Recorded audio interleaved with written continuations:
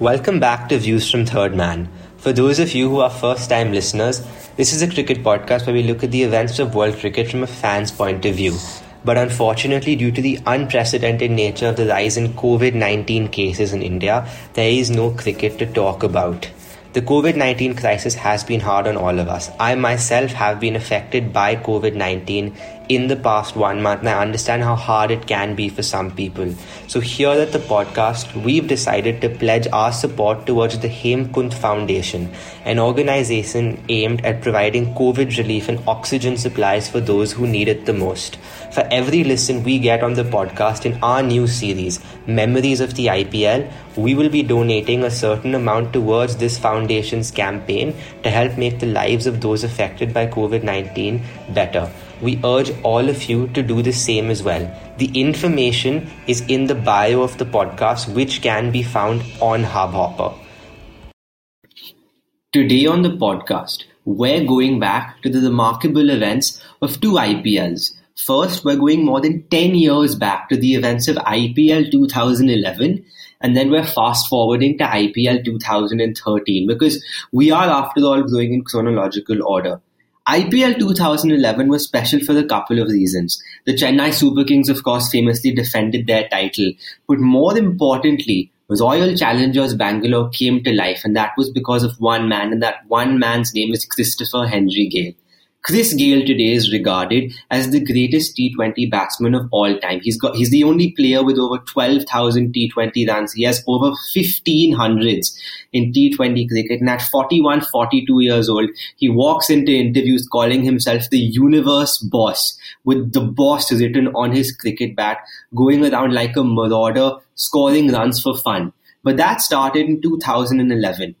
Throughout IPL 2008, 9 and 10, Chris Gale played for the Kolkata Knight Riders, and it wasn't a happy initiation in the IPL for Chris Gale. And because of a West Indies tour that was happening in 2011, Chris Gale was dropped from the Kolkata Knight Riders side, much like a lot of other West Indian players were dropped from their sides. But then because of something that can only happen in West Indies cricket, Gale doesn't get picked for that particular West Indies series. So all of a sudden, he's available to play in the IPL, but the auction's over. So, in particular Chris Gale fashion, Chris Gale is sitting in a bar in Jamaica and having fun when he gets a call from somebody at the Royal Challengers Bangalore asking him to speak to Mr. Mallya. Vijay Mallya at the other end asks him if he's fit. Chris Gale says, "Yes, I'm fit. I've been practicing to play for the West Indies." He goes home, finds a passport and visa lying on his bed and a bag packed. He gets onto a flight and flies. Less than 36 hours later, he's batting at the Chinnaswamy Stadium for the Royal Challengers Bangalore against his old team, the Kolkata Knight Riders, and he scores 100 and wins RCB that game. Gale that season made 703 runs in just 10 games and really powered Royal Challengers Bangalore to the finals.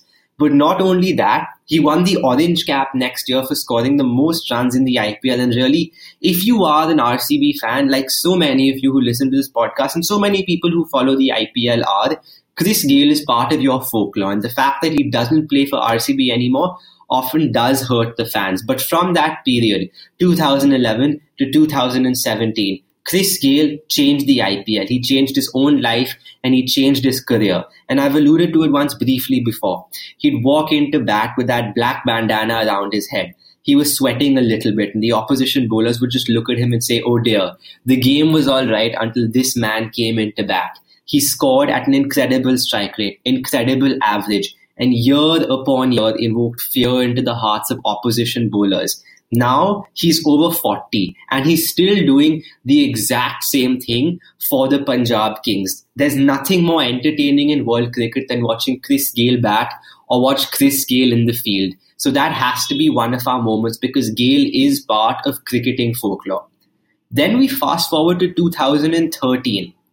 From IPL 2008 to 2013, the Mumbai Indians wasn't viewed as the most comfortable dressing room.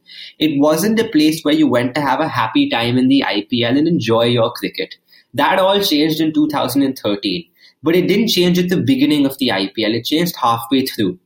Never before in international cricket have two batsmen in one particular side scored more runs in their career than the entirety of the opposition combined. But that happened for the Mumbai Indians when they had the god of cricket, Sachin Tendulkar, and the most successful captain in cricket, Ricky Ponting, opening the batting together.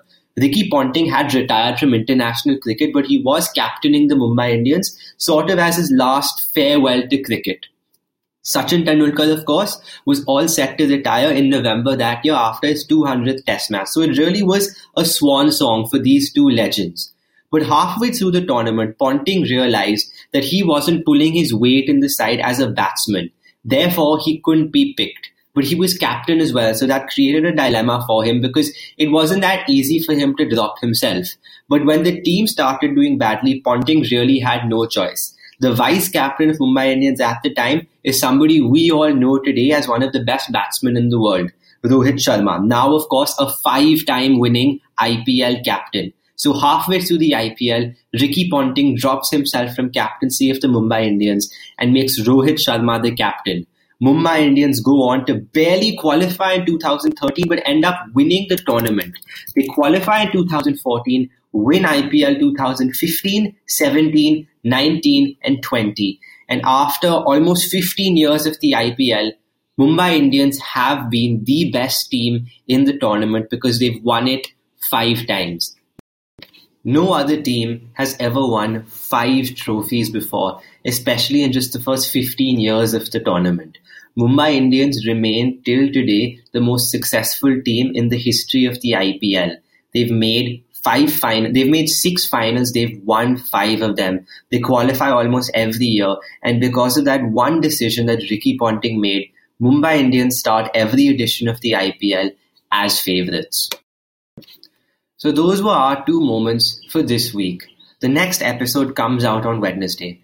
But before we go, we just like to give you a small message. COVID-19 is still ravaging through India today. So we advise all of you to stay safe, stay at home if you can, sanitize and get vaccinated if possible. Stay safe, everyone. See you on Wednesday for the next episode.